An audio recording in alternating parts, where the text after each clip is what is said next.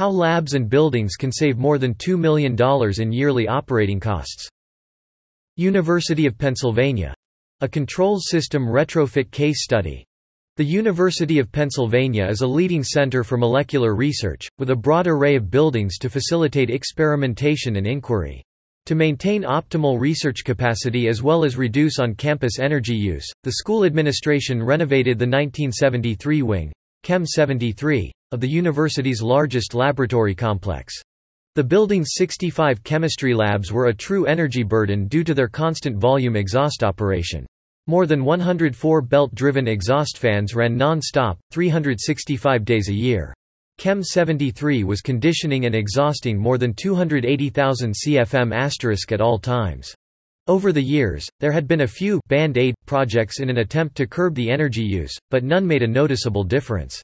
If you consider that it costs us roughly $10 per CFM per year, ventilation at Chem 73 had an annual expense of nearly $3 million, said Dan Burke, senior building administrator. That doesn't include maintenance of the system, either.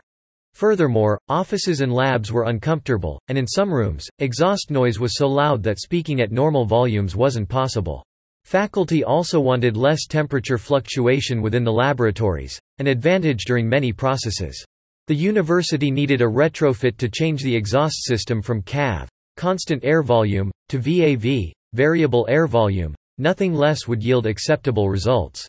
The situation. In the fall of 2011, a feasibility study began with consulting engineers to help identify how to retrofit Chem 73's systems to save energy.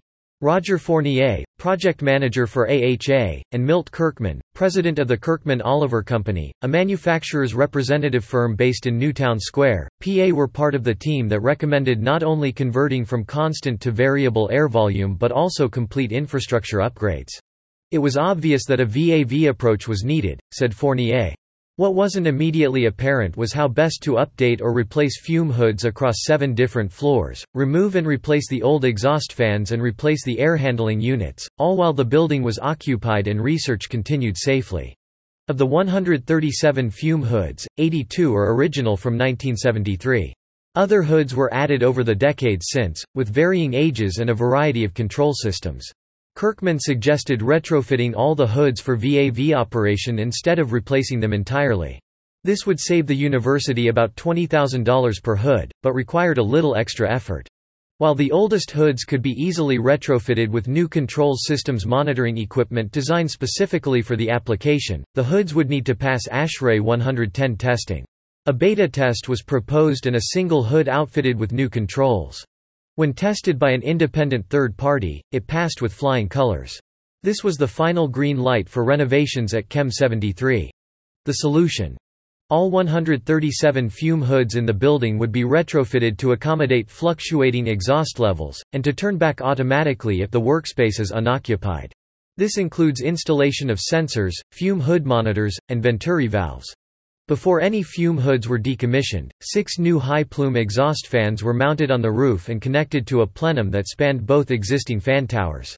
Under normal operating conditions, the new system will eliminate 182,000 CFM of unnecessary airflow while maintaining peak airflow capability in the event of an emergency.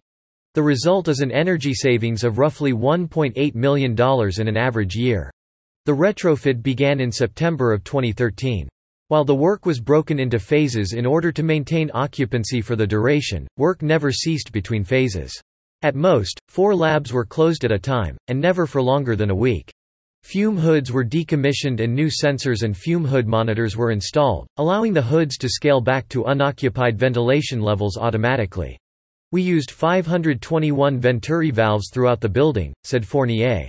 The flow rates may have required only 8, 10 inches or 12-inch valves, but we selected 14-inch valves for their available turndown rate, from 2,500 to 200 CFM. Also, going with 14s gives the university some flexibility to expand the labs in the future. A big advantage for the marginal cost increase between the sizes. The result. By simply changing the way that air is moved through Chem 73, the university expects to shrink energy expenses by nearly $2 million annually. But everyone involved wanted more accurately quantify the energy reductions. The building's August power consumption fell from 735,000 kWh in 2013 to 447,000 kWh after the retrofit in 2014, a reduction of almost 40%***. I used to deal with a dozen fume hood failures each week, said Burke, who was an HVAC technician before taking a job at the university. I've not had a single complaint or problem since the new controls were installed. When finished in August of 2014, the retrofit came in 5% under budget and 1 month ahead of schedule. Building occupants share a similar sentiment. Regardless of outdoor conditions, the temperature in the labs holds within 1/4 of a degree of setpoint, an outstanding feat for a 40-year-old building. And the fume hoods are safer and more user-friendly than ever. Noise in the labs was reduced so drastically that several researchers were concerned that the hoods weren't even operating. The CFM value is taken from building management tracking. Electrical savings is a total value that includes fans and chilled water electrical use, also factoring in heat recovery and use unaffected by this project, such as process load. Sensors identifies occupancy in front of the fume hood. When the fume hood is unoccupied, the face velocity and airflow are turned down and reduced by 40%. When the fume hood becomes occupied, the face velocity is increased to its specified level, creating a safe environment for the researcher and a significant opportunity to save energy. Fume hood monitors supports additional energy-saving benefits at the fume hood, providing visual and audible indications of face velocity and fume hood status. Especially for energy savings, the FHM provides an indication of energy waste based on the sash position or if the sash has been left open. It can also put an unused fume hood into hibernation mode if no chemicals are being stored in the hood cabinet or in the hood itself. Belnor Engineering is the official multiple consecutive award-winning distributor of innovative architectural products around the globe.